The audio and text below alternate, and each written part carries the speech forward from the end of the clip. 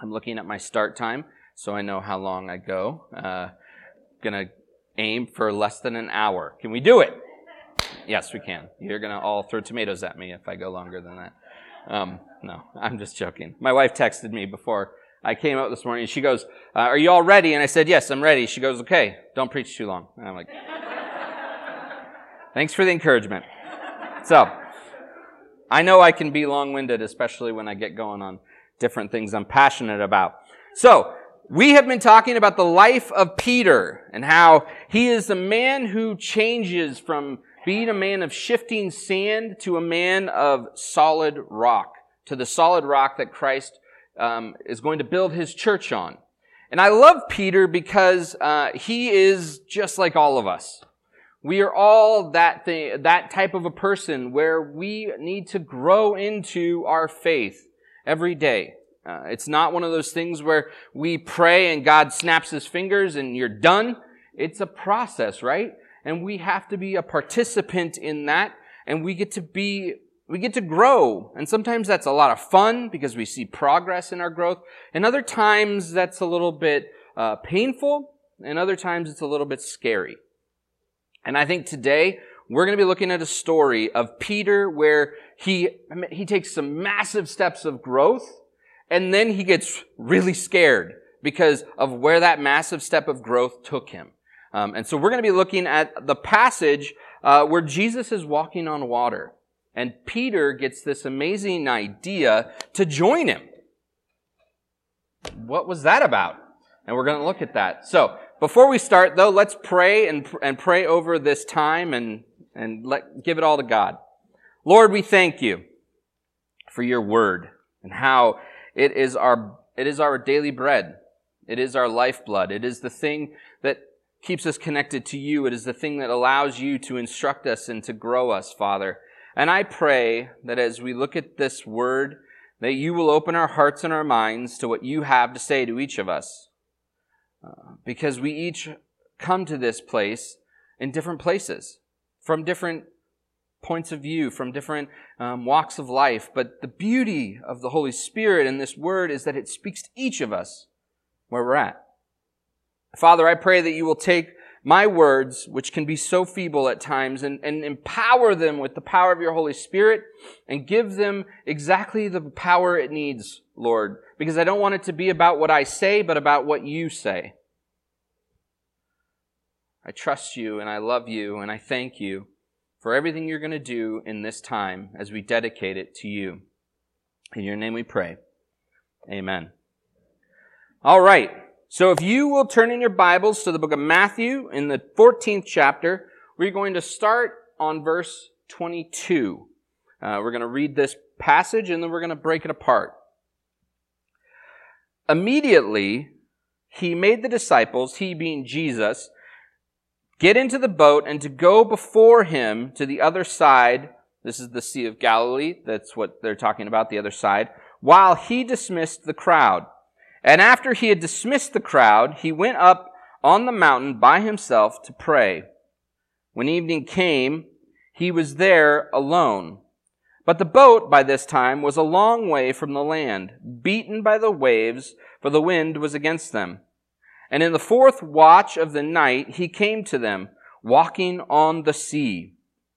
But when the disciples saw him walking on the sea, they were terrified and said, "It is a ghost!" And they cried out in fear. But immediately Jesus spoke to them, saying, "Take heart, it is I. Do not be afraid." And Peter answered him, "Lord, if it is you, command me to come to you on the water." He said, "Come." And so Peter got out of the boat and walked on the water and came to Jesus. But when he saw the wind, he was afraid. And beginning to sink, he cried out, "Lord, save me." Jesus immediately reached out his hand and took hold of him, saying to him, "O you of little faith, why did you doubt?" And when they got into the boat, the wind ceased, and those in the boat worshipped him, saying, "Truly you are the Son of God." Okay, it's important to understand this passage in the whole of chapter 14, because there's several different things that are happening in chapter 14. And this is a continuation of one of the stories that we find in the middle of the chapter. How many of you remember the story of the feeding of the 5,000? A lot of us do. But if you don't, one of the times when Jesus is out with his disciples, the word is getting around about who Jesus is. And people are coming to him for lots of different reasons. Some are coming because of his teaching. Others are coming because he's healing. He's healing the multitudes of their sick. He's casting out demons. And all of a sudden, he is found with this crowd of 5,000 people. And in reality, this isn't really a crowd of 5,000. It's a crowd of 5,000 men and their families. In estimation, most likely there was probably closer to 15 or 20,000 people there. I mean, this is a lot of people.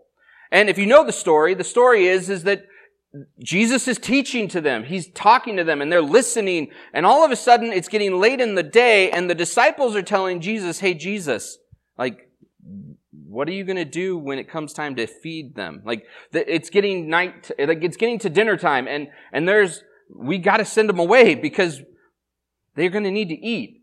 And Jesus turns it around on them and says, okay, then feed them. He tells them to feed them. And if I was a disciple, I'd be like, okay, how? And the disciples, I'm sure, got together. They did a little small grouping. They discussed what were the strategies we could accomplish this in. Maybe Peter was like, let's do some fundraising. We can hit the markets. And they realized there is no way they could go to any town and have enough food be provided for this large of a group of people. And Pastor has talked about this story in previous sermons, and he talked about Andrew, and it's Andrew who finds this little boy. And he brings this little boy to Jesus. And this little boy has his sack lunch that his mom gave him to take with him. This is the boy's lunch, not the people's lunch. And he brings him to Jesus and he said, Jesus, this is what we have found. And it's, oh man, I just like totally blanked. It's five loaves and 2 fish, right? That's right. Okay. I had it switched in my mind for some reason. 5 loaves of bread and 2 fish. And really the loaves of bread are like dinner rolls. Really what it is. It's not like a loaf of bread. It's dinner roll. And Jesus said, perfect. And he blesses it. He thanks God for his provision. And then he gives those things to the disciples. And there's 12 of them, and there's only 7 items, right? So they don't each get a whole thing. They each get a partial piece of that thing. Whether it's half a fish or a half of a loaf. And they go out and they begin to distribute it. If you've ever seen any of the dramatized versions of this, they do lots of different ways to kind of dramatize this miracle. One of the worst I've ever seen was that more recent God movie that I don't even remember the name of it because I hated it so much. This perfect looking Jesus, he takes the fish and loaves and he prays, and all of a sudden it's raining fish and bread. Like, I don't think that's what happened. I don't think this is cloudy with a chance of meatballs here. This was an act of faith on the disciples' part. He gives them each a piece of food, and he says, okay, now go out and start distributing it. I'm looking at my half of bread, and I would go to the first family, and I'd say, okay, you can have some, but some, not all. Like, there's not a lot. And I would imagine that it wouldn't take long before the disciples realized what God was doing here, what Jesus had done. Because every time someone took some, there would be more. And all of a sudden, a whole family is eaten, and they still have half a loaf. And then they go to the next family, and again, they all have eaten, and there's still half a loaf. I couldn't imagine watching that. And think about the amount of time it would have taken to go through all of those people. And every time they finished with a family, they still had more. Think about the internal processing that those disciples are going through, thinking about what is going on. I mean, we know Jesus is amazing, and we know that he's something different than anything that's ever been before. But by the time they've reached about halfway through the people, they've got to be just going, Jesus is something different. He's got to be more than just a man. And the thing that I think is interesting in the story, and this is not even today's passage, see, this is why I preach so long, is that the first time around, they probably didn't give out a whole lot of food. But the Bible says that they fed until everyone was full. Full. And this is a world of poverty where I don't think those people have ever been full. So how many times do they have to go through the crowd to say, oh, we got more, you can have more? I mean, that's an interesting concept. It is so much so that the disciples actually go back through with a bin for leftovers. And each of them come back with a whole basket of leftover food. 12 baskets.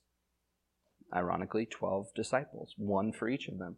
They get this bounty of leftovers here. That's all happen. Okay? I just imagine what they're thinking, what they're feeling, how they are this active participant in this amazing miracle. And then Jesus says, okay, guys, I want you to get into the boat. Our next itinerary date is across the lake in this town. You guys go ahead. I'm going to disperse the crowd and I'll meet you. And they obey. They get in. They start heading out. Now, the Sea of Galilee is just a giant lake, and it's actually a pretty shallow lake, if you didn't know. And so, for this situation, it's important to understand for the situation we find Peter in later in the story, okay? So the Bible says that Jesus sends them out, they leave, they start making their way across the lake, and Jesus goes up into the mountains to spend time with God. He just goes and he has alone time with the Father. And we could do a whole sermon on just that moment with Jesus. Because it's so important. I mean, if the Son of God needs to go and have devotions, you should have devotions, right? But he does. He goes away. He's gone for a while. And it says that when he comes back to the lake, the disciples are out in the lake. They're not just skirting the side of the lake. They're out in the lake. Now, the way that the Sea of Galilee works is it's this valley that basically the coastal winds come straight down this funnel of mountains into the Sea of Galilee. And a storm in the Sea of Galilee can pick up in seconds.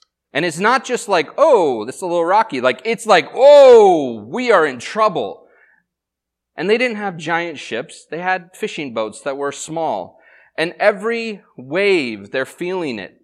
And it says that they're buffeted by the wind, which means the wind is pushing back against them. So they're rowing across the lake. And because of the currents and the wind, they're rowing and they're getting pushed further away from the shore.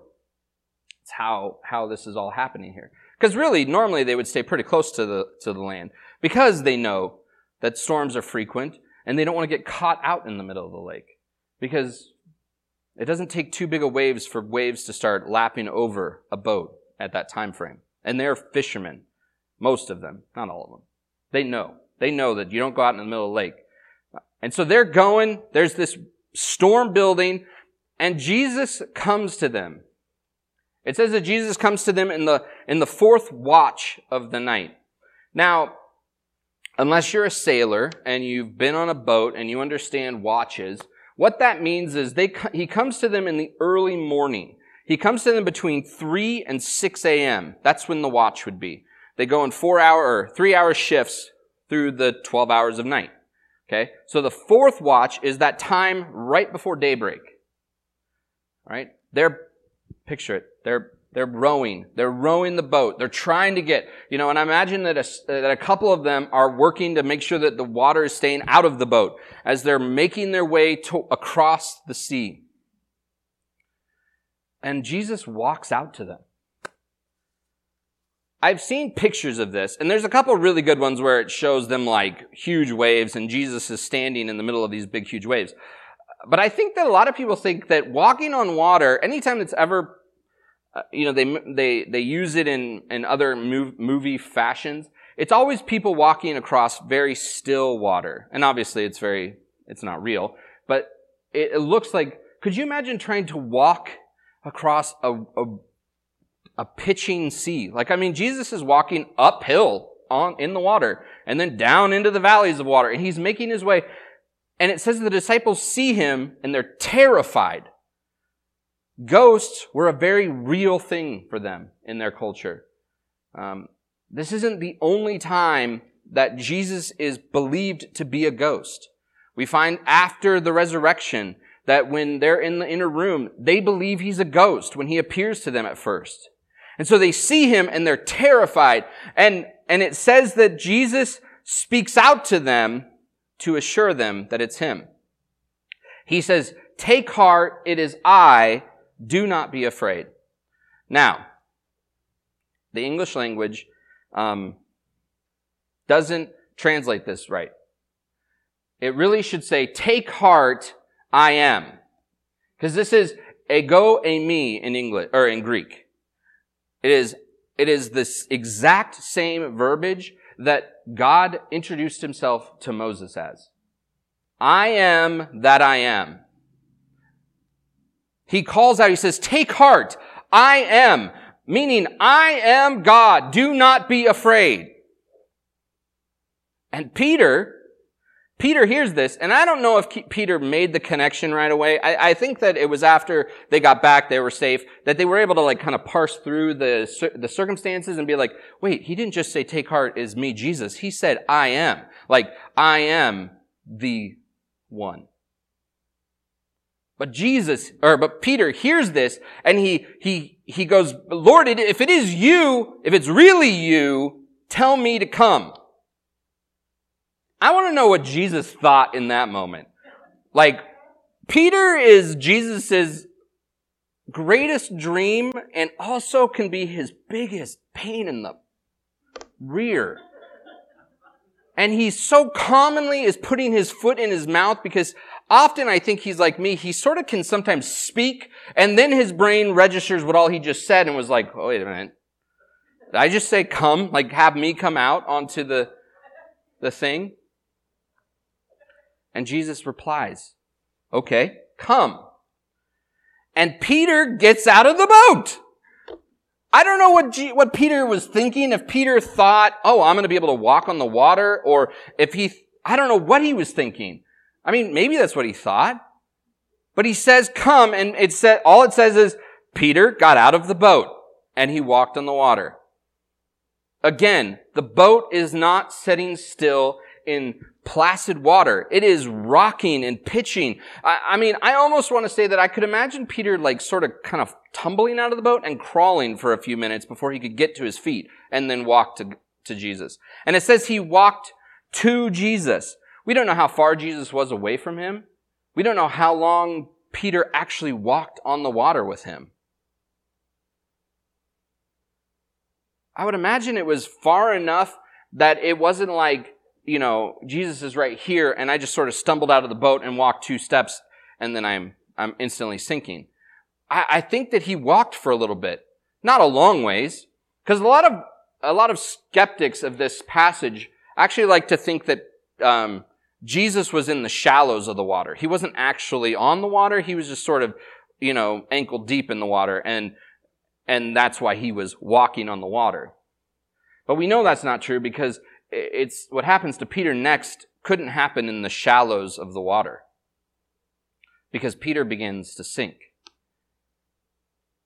He takes his eyes off of Jesus and he is looking around at the wind and the waves, anything could have happened there. Maybe a big strong buffet of wind hit him or a big wave came up between him and Jesus and all of a sudden the realization of where he was and the circumstances that were surrounding him came back into focus for him.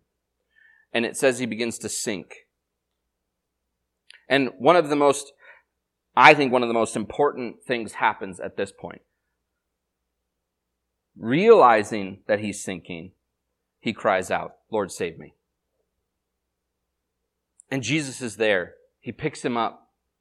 And I would like to say they then walk back to the boat. Because it doesn't tell what happens. He picks him up and then all of a sudden they're in the boat. They get back in the boat and he says, "Oh, you of little faith, why did you doubt?" And instantly the wind ceases. The storm is over. And everyone in the boat looks at Jesus and they say, "Truly, this is the Son of God." Now, there's our passage. Now let's start to kind of parse it apart. We've done a little bit of it, but let's really go through this a little. this passage is a reprisal of another passage that Matthew references in chapter 8, where Jesus calms the storm. And most of us know this story.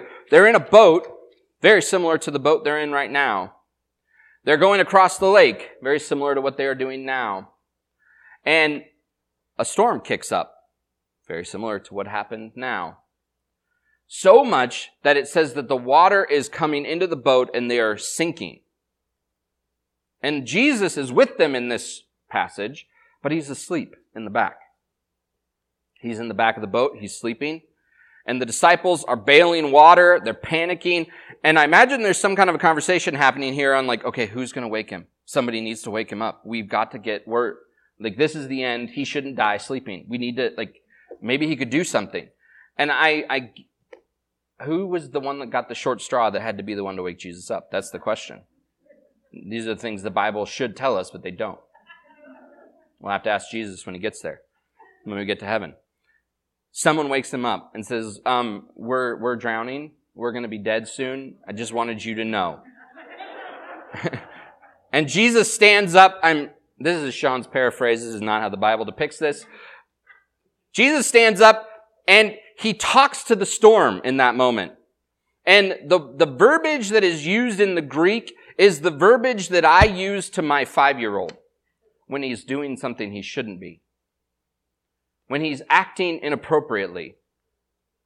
It's the language that a parent talks to a child is really what is said there. I mean, he says what he says, but it's the way that they connotate it and they use it, it's this very much, hey, that's not appropriate. Let's settle down now. And instantly, the wind and the waves are done. And in that passage, they again say, truly this is the Son of God. Because there's very few things that can control the weather, control the environment around them. And God's, to the Jews, he's the only one. And here Jesus is controlling the storm. And in this story, here he is walking on the water like it's dry land. You know, there's other passages in the Bible that talk about God walking on water. Did you know that? In the Old Testament. There is passages in Job and Habakkuk, I think is the other one, where it talks about the Lord walking on the seas. All of these imagery in the moment are bypassing the disciples. I'm sure they don't think about it in the moment. They're like, man, I remember this passage in Job where, it talked about God walking on the waters. Like, that's obviously what's happening here. But now, and obviously later in Matthew's life, he has worked that out. And he wants us as the readers to understand the significance of what is happening there. Not only is he walking on the water like God walked on the water in the Old Testament, but he actually says, ego eimi, I am, which is the actual name of God. And whether those are the things that drew Peter to the place where he says, hey, if that's really you, let me come to you, and he gets out of the boat, I'm not sure. And if it's not, that's even a greater step for Peter, because he's trusting more than the fact that Jesus is saying, hey, I'm God. He's really believing in something greater there. But remember the day they've had. They've just watched Jesus feed close to 20,000 people with 5 loaves of bread and 2 fish. Already, this sign of the God who provides for all. And then there's the sign of Jesus walking on the water. And Peter says, okay, I'm coming. If you tell me to come, I'm coming. What a huge step of faith for him. And often in our lives, steps of faith seem crazy in the moment. And even afterwards sometimes, when you look back and you're like, oh my gosh, I can't believe you did that. I can't believe you moved to that part of the country with nothing. But that's where God was leading you. That's where you felt God was taking you. I can't believe you quit your job. But that's because God was giving you something else, but you had to take this step of faith to move to the next thing. Churches take steps of faith too. We have to take steps of faith, because if we don't take steps of faith, then churches die. If we get stuck in the comfort of the boat, because in Matthew's terminology here, the boat is a church. And if we get stuck in the boat, because think about the disciples who didn't go. Think about what they were thinking. Oh my gosh, Peter just got out of the boat. Is he crazy? But then he starts walking. And I want to tell you, if I was in that boat, I'd be like, wait a minute, I want to do that. I want to walk on the water too. Come on, let me come, Jesus. Right? We want to do the big things. But often we have to see someone else do it. And the problem is if nobody takes that step, then the church doesn't ever take the step sometimes. And we don't want to be that. We don't want to be the church that sits in the boat too often. We want to be the church that takes the step of faith, like Peter did. Now, this whole sermon series is Peter from shifting sand to solid rock. And we think that it's a linear process, right? Like every time we encounter Peter in this series, we're going to see that his shifting sand has solidified a little bit more, right? Till he becomes this solid rock. And I want to say that I don't think that's how faith works. I think that faith, and honestly, it's not just what I think. This is how John describes faith in the book of John. He describes faith like a muscle that you have to work out. And there's going to be days where your faith is just like, ripped. I am super strong today. And there are going to be other days where your faith muscle is like so sore because you did, leg day that day and whoo, that hurt.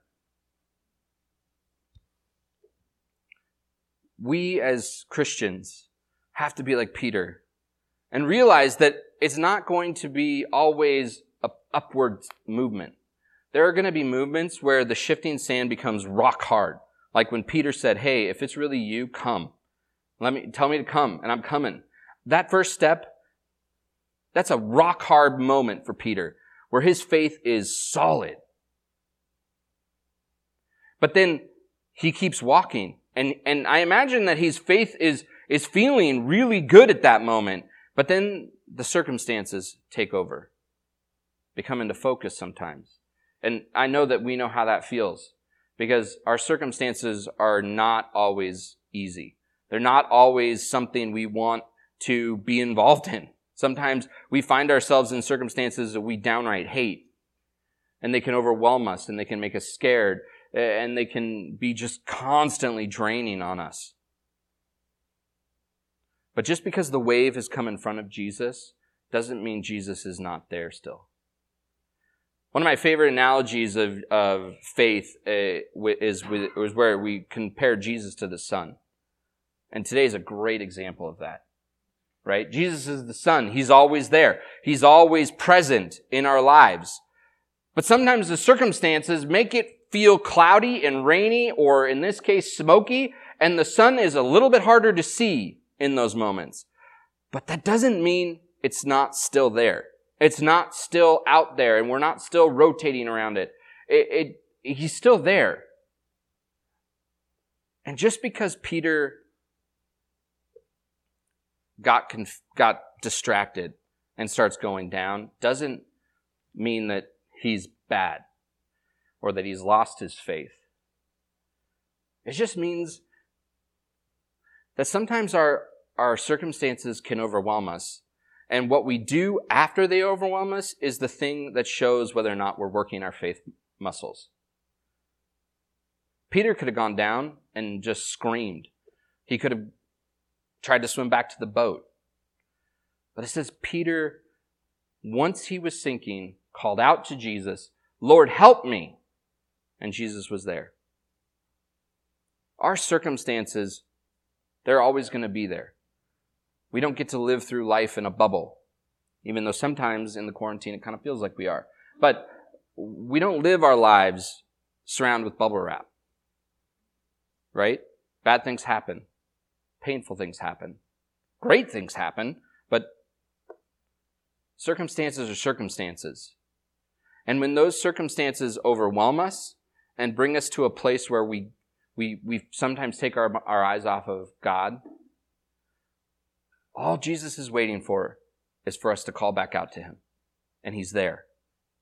Just like the Son is there, just like he was there for Peter, he calls out to us, or we call out to him, and he's there to pick us up. And he says, "Oh, you of little faith, why did you doubt?" He's not chastising Peter here. He's not saying, "Man, you really have no faith." And he doesn't say that. He doesn't say, "You of no faith." He just says, "Why did you doubt me? Why did you doubt what was happening?"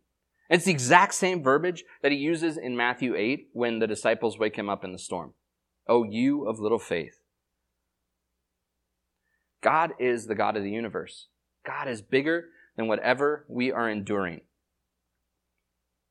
And he will make it through with you. He'll let you walk above the circumstances. He'll let you walk through the valley of the shadow of death, as it says in Psalms. You have to fear no evil, or you can fear no evil, because you know who is your shepherd. You know who is guiding you. One of the commentaries I read on this passage this week talked about why Jesus came out to the boat. He proposed the idea that Jesus wasn't actually going out because he needed to go out to the boat to get to the next place they were going. He would have just met them there. That was his plan. But he saw they were struggling. And so, like a good shepherd, he went out to assist his flock. Just like a good shepherd, he comes to us in what seems like our most desperate moments to assist us. And like Peter, we need to go to him in those moments. And even when we get overwhelmed, we just have to remember, Jesus, help me. Jesus, give me your strength. And he does. He's there. He's faithful. And he'll lift you up. He'll carry you even. That famous poem, Footprints. Is that what it's called? So famous, I remember the name of it. Where they're walking on the beach. And there's two sets of footprints, yours and God's. And it seemed like every time you went through hardship, the second set of footprints went away. And the man goes, "Where do you go in the hard times? Why do you leave me when I'm struggling the most?" And God says, No. I'm not leaving you. You're getting it all wrong. Those are my footprints. I'm carrying you. And he will carry you. Just like he carries Peter back to the boat, to safety, and he saves, in this sense, the church, just like he saves our church, just like he saves the entire church, just like he wants to save all those in the world around us. So, we have to take steps of faith. We have to be willing to get out of the comfort zone of the boat, which doesn't sound like it was super comfortable, because it sounded like it was it was like potentially going under, but it was way more comfortable than getting out of the boat onto the water, right? Sometimes we have to take that step. And then we have to trust that once God calls us out there, that he's going to help us continue out there. And he's going to meet us out there, just like he met Peter. And even when we get overwhelmed, he'll pick us up when we call out to him. And he'll bring us back to safety. He'll bring us to the next phase of wherever he's taking us. And that's the beauty of who Jesus is that he's always with us. He never leaves us. He is forever faithful. Will you pray with me? Father, we love you. We trust you. We thank you that you truly are God, that you truly are the one who carries us in our weaker moments. You are the one that gives us the strength and the boldness to take steps of faith that can seem scary and crazy in the moment, but you are faithful to keep us up while we do it. Lord, give us the the vulnerability that when we get into trouble or when we get overwhelmed, that we are constantly screaming out to you. We're reaching out to you for you to pick us up. We don't just say, we're fine, we'll make it, I can swim back, I got it. No, I'm strong enough. Peter was not strong enough. Help us to see that in our own lives. That we can call out to you and you could lift us up, because really it's all about you. It's all about who you are in our lives. It's not about what I make of my life. It's about what you make of my life. You are amazing. We trust you and we love you. We hope that you are with us as we know you always are. Make yourself present. Make yourself just knowable every day. Lord, you know each of our situations, and we trust them into your hands. Be with us this week as we go. May we always be close to you. In your name we pray. Amen.